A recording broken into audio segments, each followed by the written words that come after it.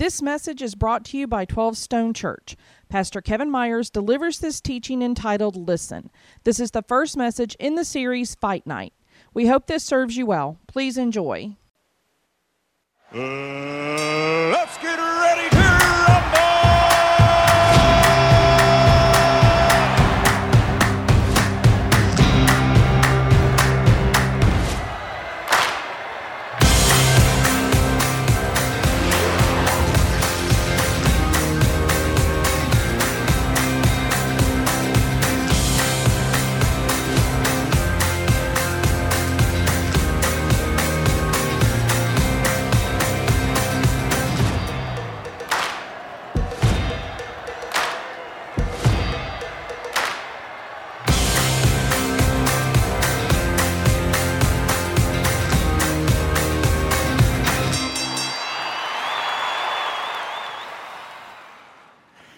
Conflict. It's everywhere in our lives. It's in our nation. It's in our politics. It's in our jobs. It's on our roads. It's in our schools. It's in our sports. It's among our friendships. It's in our families. It's in our church. It's in our marriages. And God was not shy. He didn't hide the truth of conflict that we experience. The Bible talks about it from beginning to end, addresses it many times. In fact, James, the younger brother of Jesus, wrote it this way in James chapter 4, "What causes fights and quarrels among you? Don't they come from your desires that battle within you? You desire, but you do not have, so you kill. You covet, but you cannot get what you want, so you quarrel and fight." You quarrel and fight because there are selfish desires. When Marcia and I got married, we had selfish desires we did not fully understand. And hence the conflict and the collisions. And for our experience, it was a pretty rough road in the first 5 to 10 years of marriage, particularly the first 5. And if we were to give a picture of marriage from our perspective in that first decade, this picture would look like the video you're about to see. It's a slingshot thrill ride. And if you just watch the guy on the left, the one who gets locked in and says, "I've changed my mind, I can't do this," that is our view of marriage. And what happens to him when he goes up and through the ride, we think that describes marriage. And by the way, our family laughs. Watching this, we think is highly entertaining. You watch, particularly the guy on the left, think about marriage, and I think you'll get the point. Check it out. I changed my mind. I can't do this. I swear to God. Mom, I can't do this. I can't do this. No, it's not going like that.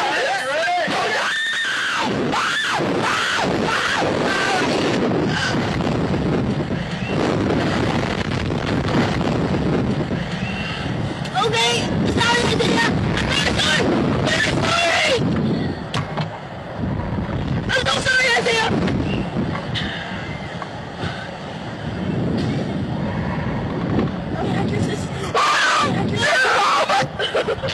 Okay, this isn't so bad, Isaiah.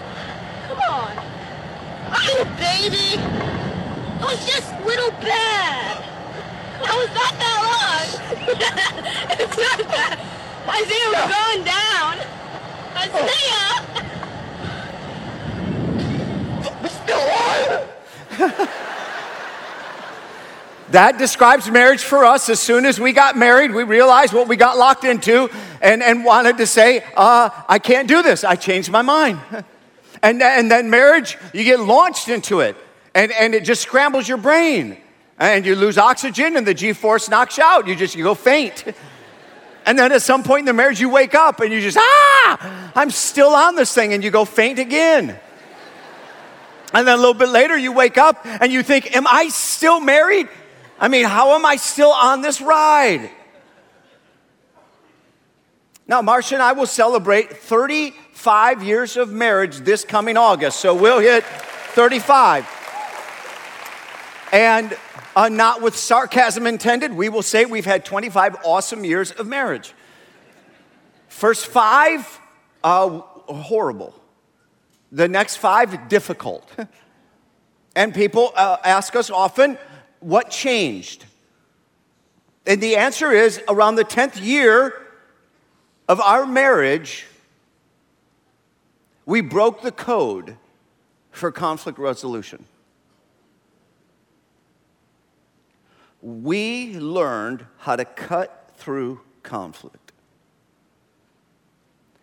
We wrote fair fight rules, and we followed them with military discipline. And in order for us to rebuild what we had broke in our marriage, where we had become roommates instead of soulmates, required us to learn the skills, 3 habits of healthy relationships. Grab your bulletins. On the back of the teaching notes, I'm going to give you all 3. It's going to outline the series. But these 3 for us were pretty much how we could get in the ring and fight without pulling any punches and still have our wedding ring on when we got done. And by the way, these are some of the most manly skills I know of. I'll tell you this, men. It is substantially more difficult to develop emotional muscle than it is physical muscle. Substantially more difficult. And by the way, just kind of as a parenthetical side thought, men, I'm going to have a conversation about spiritual leadership on February the 25th. On February the what? 25th. And if you are a 12-stoner and you're a follower of Christ, you might want to be a part of that conversation. It's the halfway point of the men's prayer gathering, and I'm going to have a bit of a unique conversation on that day, talking to the men of 12 Stone. It's from 7 a.m. to 8:15 right here in this room, and if you are drawn to that, then you're invited. But this isn't just difficult in terms of this skill set for men. The majority of women cannot do what we're going to talk about the next 3 weeks. And there are 3 habits of healthy relationships. They're in your notes. Let's look at them together. You fill in the blank. Number 1, close enough to listen. Close enough to listen. We'll talk about that today, week 1. Then, clear enough to compromise. Clear enough to compromise. That'll be week 2. And then committed enough to self-correct. Committed enough to self-correct. Now, I want to make sure you got all the words. So I'll say the word, you repeat it back so we know what we're talking about. Listen. What's the first one? Listen. Compromise. What's the second one? Self-correct. What's the third one? If you can do all 3 of those, you will learn to cut through conflict. Hear me. If you can only do 1 of the 3 or 2 of the 3, if you can do 2 of the 3, but you can't do 3 of the 3, instead of cutting through conflict, conflict will cut through your relationships. And this is true at work. This applies to work. This applies to friendship. This applies to teammates on the sports team. This applies to family members, parent to child, child to parent, siblings. And more importantly, this applies to marriage. So while I'm going to apply it and illustrate it with marriage, these principles work everywhere, and they're transformational. Today, we're going to talk about being close enough to listen. And when I say close enough, here's what I mean. The time, energy, and effort it takes to actually listen to somebody is so demanding, you can't listen to everybody. You really can't be patient enough to listen to everybody and understand everybody. It can't be done. So you got to figure out who's close enough. You got to figure out who are the people or the few at work, who are the few of your friends, who are the few in your circle, who are the few in your small group, who are the few in your serving team, who are family members certainly, and of course marriage. And there's something you need to know, and there are things you need to do. What do you need to know? I wrote it in your notes. Here's what you need to know. Listening is discovery, not decision. Listening is what? Discovery. Say it again, 11 o'clock. Listening is what? Discovery. Oh my goodness, this is so overlooked. It is discovery, not decision. When you are listening, you're not making a decision. When you are listening, you're just discovering. That's the role of listening. Around the 10th year of our marriage, we finally confessed something about our relationship as a couple between Marcia and I. And that is that rather than listen, we jumped to decision. Listen, we hated the pain of conflict, so we just wanted to get over it. So we just wanted to get through it, get to the other side. Come on, let's solve this. I can solve this. Let me just tell you let's get to a decision, get to a conclusion, get to a solution. So we would compromise before we communicated. This is artful, listen. We would compromise before we communicated, And when you do that, whatever decision, conclusion, or solution you put in play will overwhelmingly fail. Because it's not a good decision. It's not well informed. So many of us have implemented solutions in our relationships that do not work because we ran to a conclusion before we listened. Let me just illustrate. If you go to the doctor, you set an appointment with the doctor, say, I need to see the doctor. You sit down with him or her, and the doctor says, okay, you asked for this meeting, yes? Like they would say, Kevin, you asked for the meeting. I say, yes, I did. If the next thing is the doctor, without a word from me, saying, now let me tell you, Kevin, what you need to do. And the doctor gives me all kinds of information of what to do, and then gives me a prescription and leaves. How valuable is that prescription? Not at all. It's worthless. Do you know why? Because the prescription is no better than the diagnosis. All kinds of people are making prescriptions in relationships without having done any diagnosis. No listening. And they don't work. Oh, I know how to solve this. No, you don't. Because you haven't listened. See, what needed to happen is the doctor needed to listen to you. You need to listen to your body. You need to listen to what your body is doing. Gather the information, even do some tests. And when you've done good diagnosis, then you can do a good prescription. And when you deliver a good prescription, it'll actually help. God gives us insight into this. Take your Bibles and turn over to Proverbs chapter 18. In the Old Testament, Proverbs chapter 18, and your Worship Center Bible right underneath your chair, it's page 646. Page 646 in your Worship Center Bible. If you're on a mobile device, we're in Proverbs chapter 18. I'm going to look at verse 2. Thousands of years ago, God was talking about the very thing we're addressing here, the art of listening. Look at verse 2. Fools. If you want to know if you're a fool, listen to the following. Fools. Don't look at your neighbor. We're reading this together. Fools find no pleasure in understanding, but delight in airing their own opinions. Welcome to America, huh? I mean, this is our country. Just a country of people who talk at each other. Nobody's listening. I just want to be heard. I don't need to listen. See, having a fight where you just vent your frustration is not constructive, it's destructive. If the way you navigate conflict in your relationships is just venting, you're both fools. That is for reality TV and people who intend to be divorced. It's entertainment. It's not a relationship. See, learning to listen is what Fight Night is all about. The art of listening. The goal is to hear the other. Look at verse 13. To answer before listening, that is folly and shame. The Lord taught us, 1 Corinthians 13:4, love is patient. Love is what, everybody? Patient. In other words, let me say it this way. There's no such thing as listening fast. Write it down. There's no such thing as what? Listening fast. See, I can talk fast. In fact, oftentimes people say, would you just slow down on the weekends? Nope.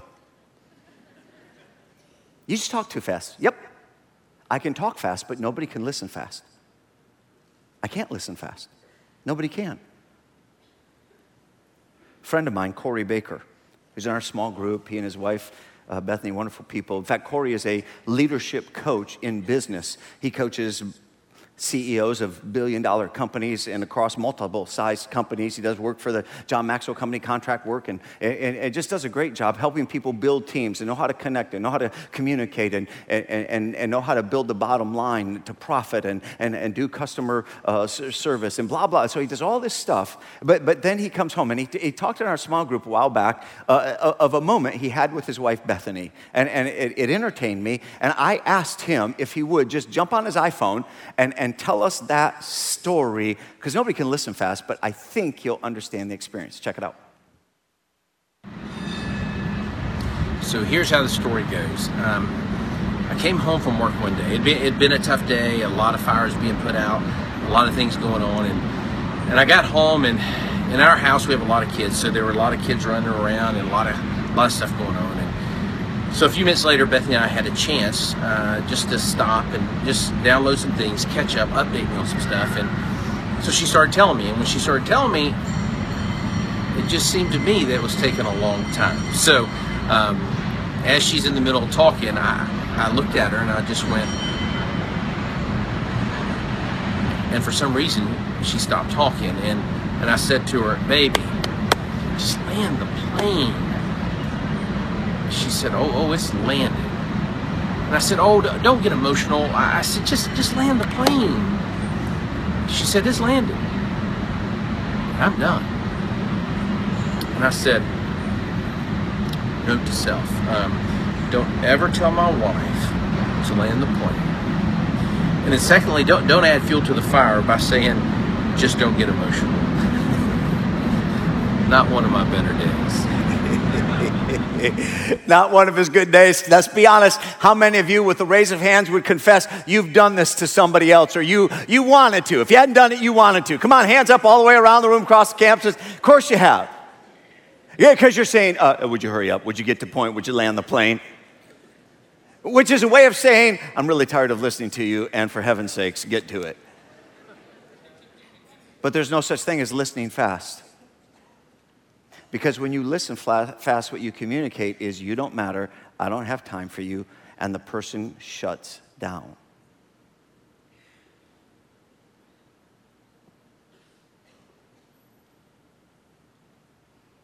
By the way, good news for us.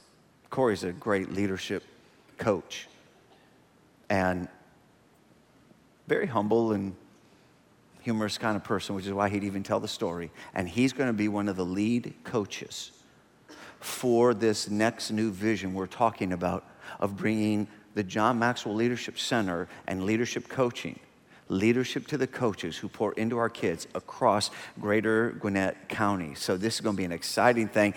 Others going to be invested in this thing. And by the way, if you're among those coaches, you go to 12stone.com/sports, get in on one of those 3 meetings. And church, we're going to hear more and more about this in the months to come. August going to blow it out and some cool stuff coming. Cool stuff, but there are things you need to know, and that is that listening is discovery, not decision. Now, what do you need to do? I'm glad you asked. It's right there in your notes. We're going to spend the majority of our time right here. What do I need to do? Here it is. Change the way I listen. Change the way I listen. Everybody say it with me. Do what? Change the way I listen. One more time. Change the way I listen. In our 10th year of marriage, we wrote Fair Fight Rules, and the first purpose of the rules was to change the way we listen. Change the way we listen. Let me walk you through this. See, when I was growing up, we had this kind of a lawnmower. This manual hand push reel, R-E-E-L, lawnmower, and it was worthless. How many of you ever had to use one of these things? You know it doesn't cut. It's supposed to cut through grass. It just doesn't. Grass gets any length at all, and you got to go over it and over it again, and it just does. And you sweat, and it's tiring, and it's laborsome, and it's just ineffective. It doesn't cut through grass well at all. Now, this kind of represents how my parents cut through conflict. It's what I grew up with. Dad would build up pressure, hold it in the middle of a conflict. At some point, it would erupt like the volcano. Spew all over everybody. Everybody gets burned. Mom, she handled conflict by pushing it all inside and becoming resentful. That was a formula for failure. No wonder my parents divorced and our family blew up, and I hated what went with that life. But that's what I grew up with. That's how I learned to cut through conflict. In time, there's been new and improved technology. And we know how to cut through grass new and improved ways. Here's an eco-friendly lithium battery system that literally just, you grab it and whoo, this will cut through grass. I mean, this thing is awesome. And we've learned some things about cutting through conflict that are new and improved. like the fair fight rules. And they will do for your marriage what this will do for your lawn. It's effective. Now, here's what I know what's at risk. Listen, here's what's at risk. I'm going to teach you this lithium battery new and improved way to cut through conflict. And you're going to say, that's new and improved. That's good. But when you're at home under pressure, what are you going to default to? Old ways. Well, that's how I grew up. And when you get upset, when you get under pressure, you default to cutting through conflict. But here's what happens over time. I listen to people, I've been doing this for enough years, that people will talk like they're doing the new improved. So you start telling everybody this picture of your marriage. Man, I don't know what's wrong with her. I don't know what's wrong with him. I'm doing it all right. I am like lithium battery, cut through grass kind of person. But the reality is, at home under pressure, you're doing this. And you're talking like you're doing the lithium battery when in reality, you've defaulted to this old way and nothing changes. And it never will until you change the way you listen. So when I say we wrote fair fight rules, I mean we followed them with military discipline. So we've laid them out in your teaching notes. Each week, we're going to give a different segment. This weekend, I'm going to lay out the first segment of changing the way you listen. I'm going to do it very detailed, very practical, and unpack it so you know exactly what to do, why we wrote them, and how they get applied in your marriage. And because Marcia was a part of writing them, and we walk through them, and we live them as a married couple, I've asked her to read them for us, one at a time. Kind of like if you're sitting in a small group and you say to somebody, would you read the scripture? And then we'll talk about it. She's just going to read. I literally put her in front of a teleprompter and said, would you read those for us? Now, don't add color, don't add comments, don't do anything. Teaching's my job, honey. But if you would, just read them so that we all have them together. And I want you to know that this is a partnership that we walk through this. So you see them in your teaching notes. She's going to read the fuller version of it just a little bit. And the first thing you do is, Marcia, read it for us, please. Whoever wants to confront must call for a fair fight. No one can simply dive into an issue and interrupt what the other person is doing. So here's what that means. There is no fighting. There is no what, everybody? There is no fighting until somebody's called a fair fight, and even then, the fight does not begin. Love does not emotionally cold cock their partner. You don't just walk up and... That is reserved for people who want to be single again. That is the emotional immaturity of a child. So, our first rule is this. You have to call for a fair fight. And you don't start the fight, you just say, I would like to have a fair fight. You don't interrupt what the person is doing and assume you have an hour to talk or fight. You don't. You just call for a fair fight. And the reason it's going to be called for and put down the road is to pull out some of the emotional intensity. Set a time so you pull out some of the emotional intensity and you can prepare for a legitimate, fair fight. Now, just so you know, when you pull out some of that intensity, the objective is so that you will not use cutting words and you can cut through conflict.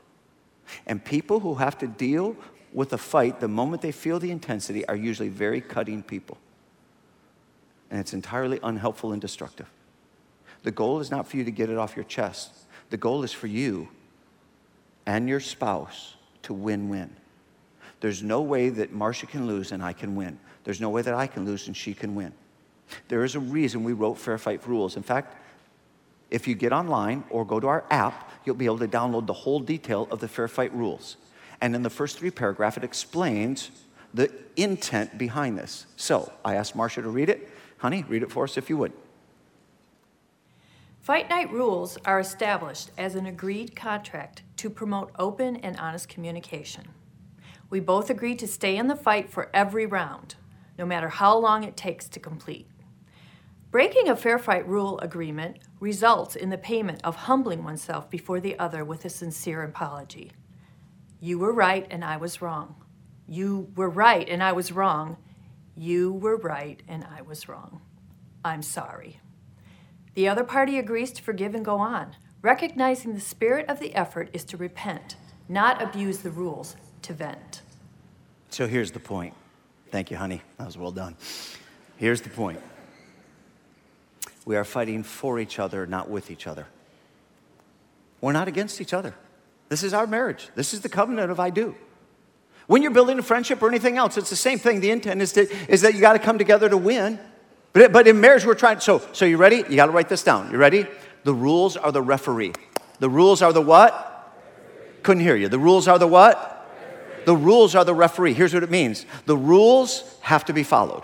We write the rules, and then everybody has to submit to the rules. You got to submit to. Listen, if you will not submit to the rules, you cannot build trust and maturity. You mutually agree to submit to the rules. So after someone says, I want to call for a fair fight, you see the next line in your teaching notes, number 2. Marcia, read it for us. Before the time can be set, the one calling for a fair fight must summarize the nature of the issue at hand. No intentional blindsiding. All right. So if Marcia comes to me, or if I go to Marcia, I say, I want to call a fair fight. Then the next question is, then what is the subject? One thing. Here, let me tell you what you don't do. If one comes to the other and says, I want to have a fair fight, say, okay, what's the conversation? What you don't do is this, bring a list. You don't go, I wrote them down. Here we go. You're an idiot. You blow the budget. You can't be anywhere on time. You throw yourself all over the house. You won't cook. You're sexually unavailable. You leave me with the kids. Your farts under the covers are nauseating. I mean, just time out. No, you can't just dump the list. Well, I got a bunch of them. Let's fight. No, you pick one. You pick how many? One at a time so you can get an actual win.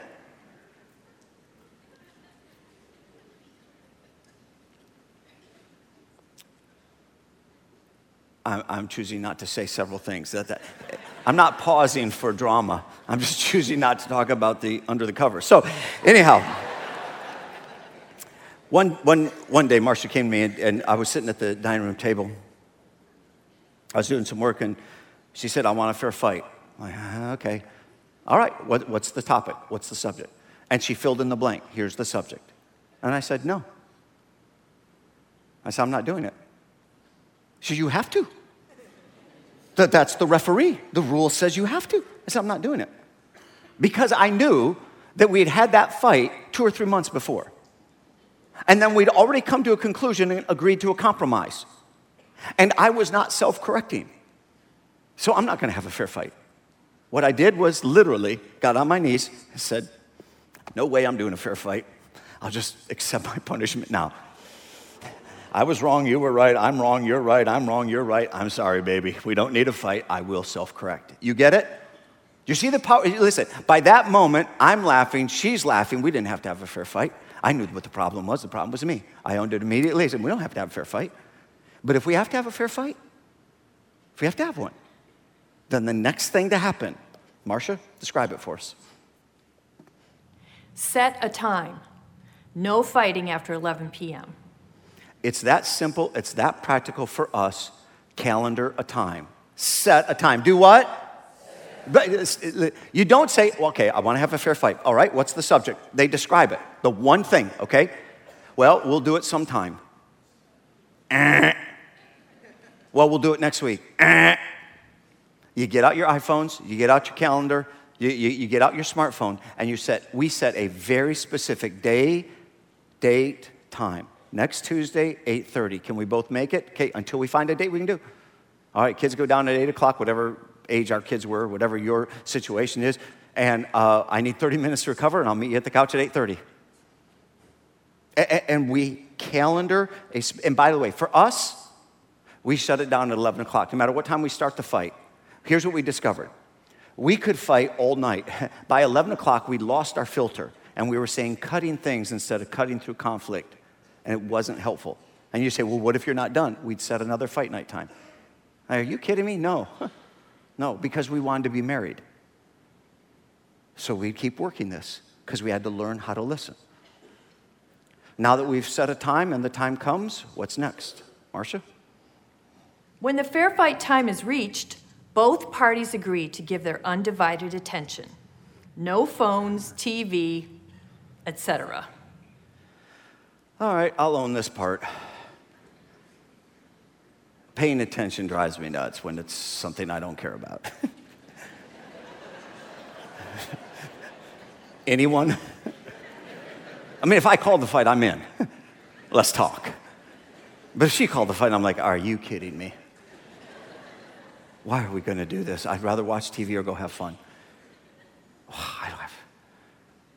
It's draining.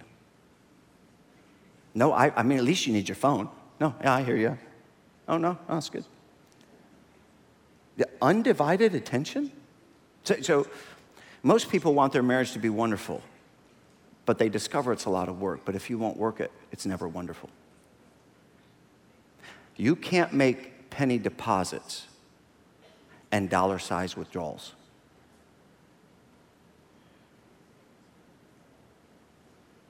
So if you want a winning marriage, you're going to have to actually build one.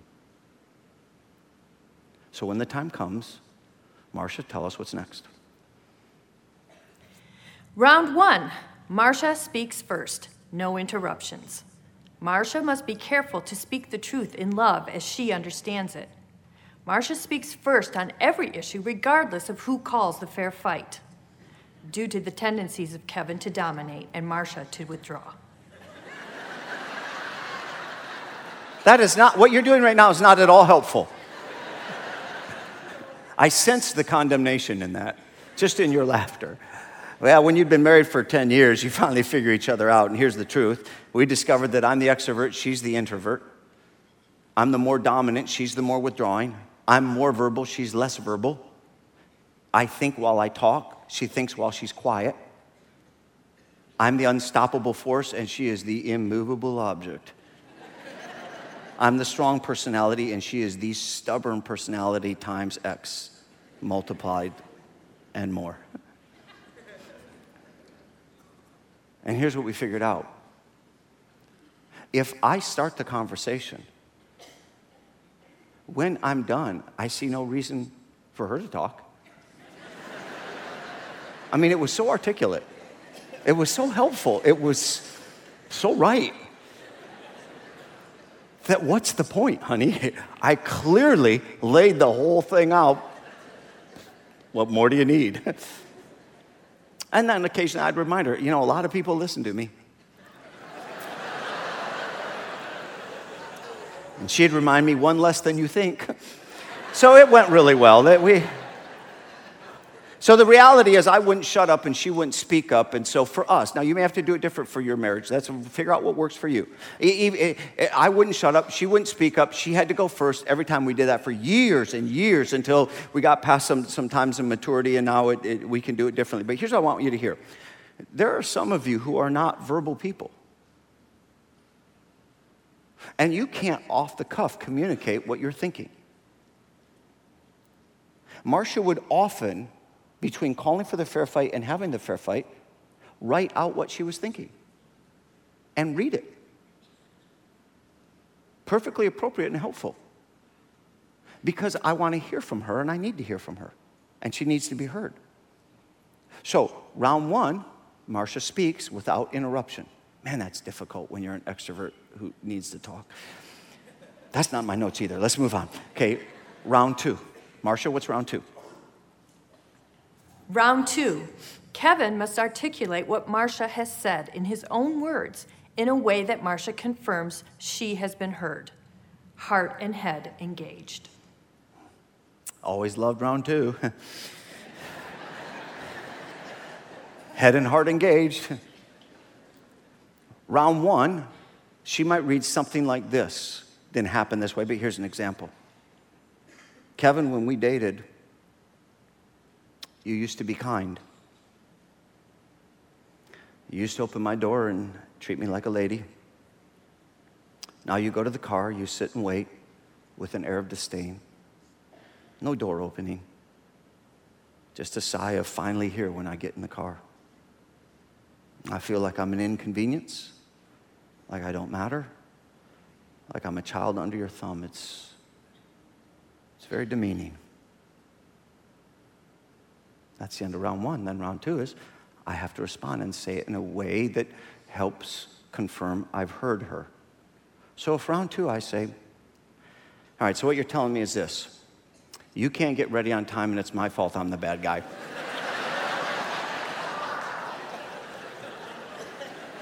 What's new? And then she'd have to say, no, you did not hear me. Try again. Let me interrupt it. Right here is not where I correct my wife's perspective. This is where I reveal that I heard her perspective. I don't defend. This is not my moment to defend.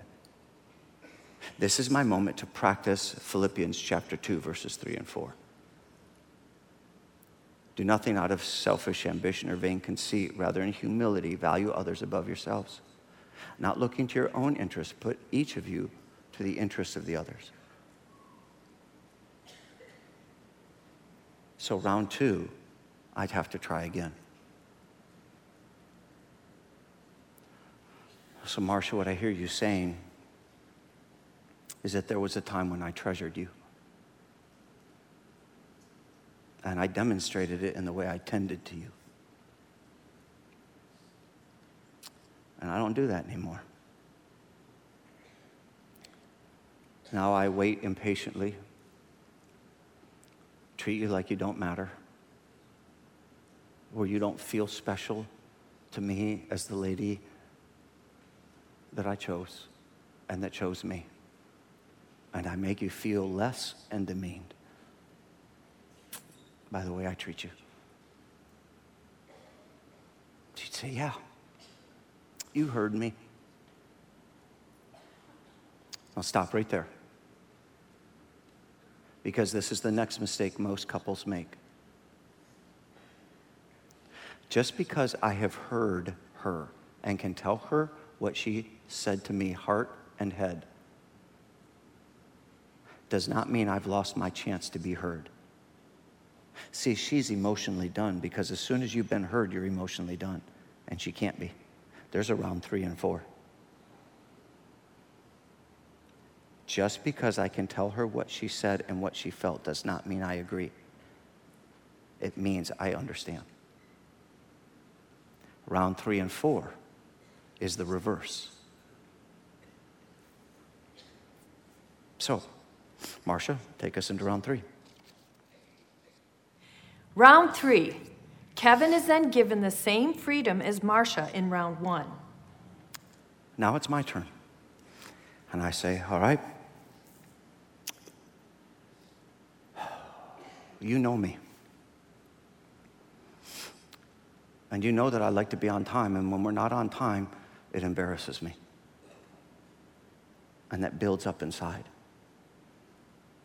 And what I've noticed about you, Marcia, is, you won't let the kids be late for school. And you won't be late for work. But when it comes to the things that are important to me, you're okay being late. You can't seem to get ready. I get so angry, and it so builds up in me that if I stayed around you in those moments, I would vomit things I would regret. So I just go to the car and wait. And by the time you get there, if I said a word, it would just cut. Because what it feels like to me is that you don't respect me. And I don't do real well when I'm not respected. It's wounding.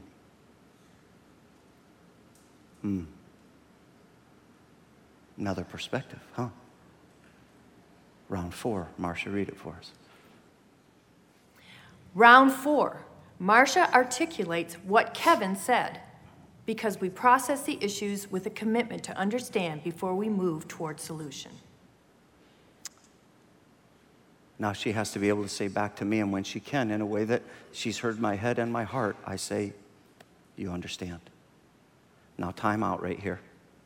By now, if you are listening to me, you recognize that something in that process will have shifted in me, and something will have shifted in her. We're already at a different place. And if you move to solution before you've had the shift, you will never find the right solution. It's why solutions rarely work in the lives of relationships who won't do the communication. And you're thinking, if we actually did that in our marriage, we would have fight night every night. We'd just be fighting all the time. No, you wouldn't. No, listen. It feels like it at first. It does. It feels like it at first. Stay with me. But as soon as you learn the art of listening and change the way you listen and begin to apply the round 1, 2, 3, 4 until you're so good at it, it's natural to you. When you have the emotional muscle for this, your solutions, your compromise, which we're going to talk about next weekend, how you compromise, they actually become real solutions. And real solutions start to put success into your relationship and restore it. And then when you can apply this capacity to self-correct, which is week 3, the strength of your marriage multiplies and you actually learn how to remove most conflict before it ever arrives. And what happens is you learn how to communicate and complete conflict faster, more effectively, and you shed your relationship of the majority of conflict, which is why the last 25 years of my marriage has been awesome. And you who are stuck in irreconcilable differences are there in great part because you don't know how to listen and you don't have the emotional muscle for it. You can get unstuck. In fact, you can unstick most every relationship if you would be committed to this process. It's that practical. So let me give you 4 things to do this week. Now, these apply to marriage, I get that, but the principles apply everywhere. 4 quick things on your way home today. Literally, men, take responsibility. Wives, take responsibility. Both of you agree. On the way home today, or when you get home, set a time. Do what? Set a time to talk about today's teaching. You do it immediately. Now, you don't have to talk about it immediately today, but you got to set a time. Say, okay, this week we're going to talk about the teaching. And the first thing you do when you sit down is say, okay, it's going to be Thursday night. We'll go on a date night. We're going to sit down. And at 7 o'clock, we go to dinner. And the first thing we're going to do is decide if we're going to be a fair fight couple. First thing you do is decide, are we going to be a fair fight couple? Second thing you decide is, will we adopt these rules? Are we going to adopt these rules? And if you need to make a few tweaks because it was unique to our personality, that's fine, but don't change the principles. And you can get these in detail online. Get on the 12 Stone app and download it, or go online and get them. Number 3, practice with a level 1 conflict. Practice round 1, 2, 3, and 4 with when I say level 1, I mean don't go to a level 10 deep complexity. Deal with something that's really light, superficial, something you can navigate in order to just demonstrate how these get practiced. See how difficult it is to learn the skill. And then 4, be back next week. Be back next week. Oh, we're busy next weekend. No, you're not. You're here. Quit making penny deposits and wanting dollar returns. Learn the skills. If you don't know how to do this, and the majority of us don't, or you need to get better, just be here and learn. That's why I don't need this. I've been doing this for 25 years. But we need this for the breakthrough, and God will do healing beyond your imagination. So as I turn the service over to the campus pastors, we want to pray for you. But listen, you might want to help somebody else. There are people you know in your friendships, your relationships, coworkers, neighbors, and they are stuck. And all of us have the tendency to talk about the new and improved, but our under pressure response is to go back to old ways. Don't do that. Use the app and send along an invite. Use the app and send along a slice of teaching. Get them online to listen to this week's teaching and then invite them to next weekend. So now we want to pray for you. Bow your heads with me. For Father, these are the moments when the weight of your truth rocks our world at the soul because there is resistance to this. We realize that there is hope. There's hope at work, and there's hope in a world. There's hope at school, and there's hope with friends. There's hope in broken relationships with brothers and sisters and parents and children. And God, there's hope in a marriage that seems broken beyond belief. But there's no hope if we don't change. And that's what's arresting. Most of us are violating several of these principles. God, I pray for the courage today to change. I pray some men would rise up and say, we got to do better. Some wives would rise up and say, we got to do better. Couples would agree, we got to do better. I pray thousands of couples would set times and navigate these conversations. I pray that in the weeks and the months ahead that we would train in the skills. I pray that emotional muscle and maturity would rise up, trust would deepen. I pray that there would be restoration. And in the years ahead, like you did for Marcia and for me, for our family, and the impact on our kids is generational. This is so significant.